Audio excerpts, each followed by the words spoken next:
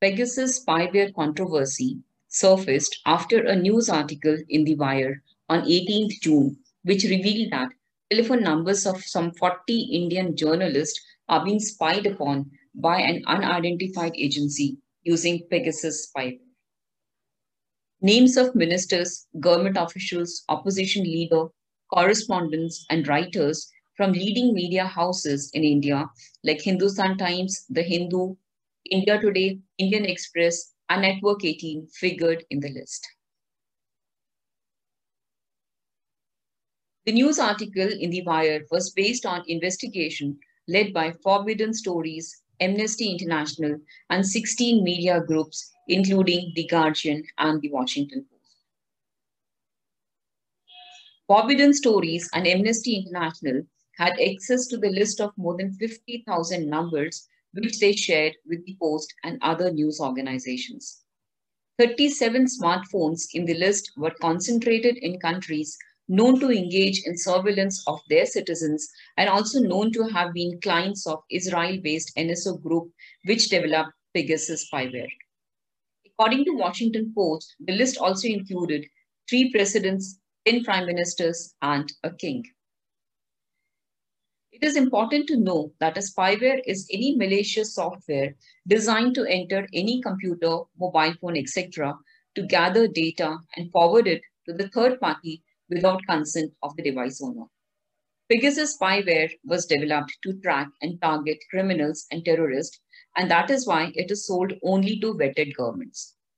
This spyware allows the government agency to take remote control of a smartphone and all its content and functions. All messages, even encrypted ones, become visible. Even the microphone and camera can be remotely activated to record and relay private conversations and meetings. With a list of 50,000 numbers in hand, journalists use apps like Truecaller, Call App, WhatsApp, internet searches, phone directories of journalists, and the directories of other well-networked individuals to identify these numbers. Out of 50,000 numbers, 300 numbers were of India, that is, with country code +91.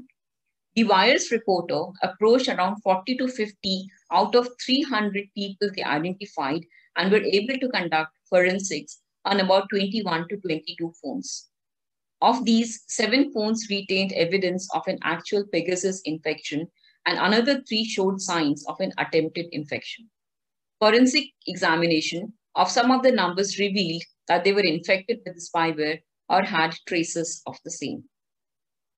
Apart from the investigations conducted by the consortium, there are 3 additional sources of validation in this case.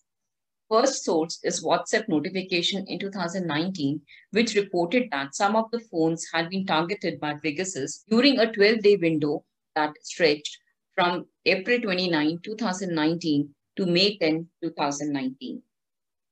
Secondly, 37 phones forensically examined worldwide showed traces of Pegasus, 10 out of which were in India.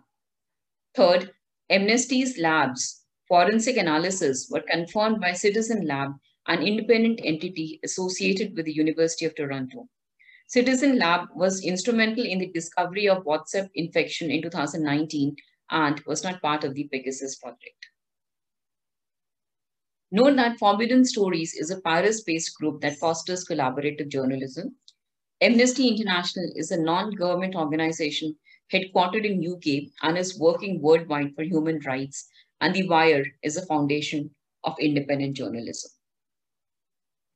Thank you and stay tuned for more such interesting stories.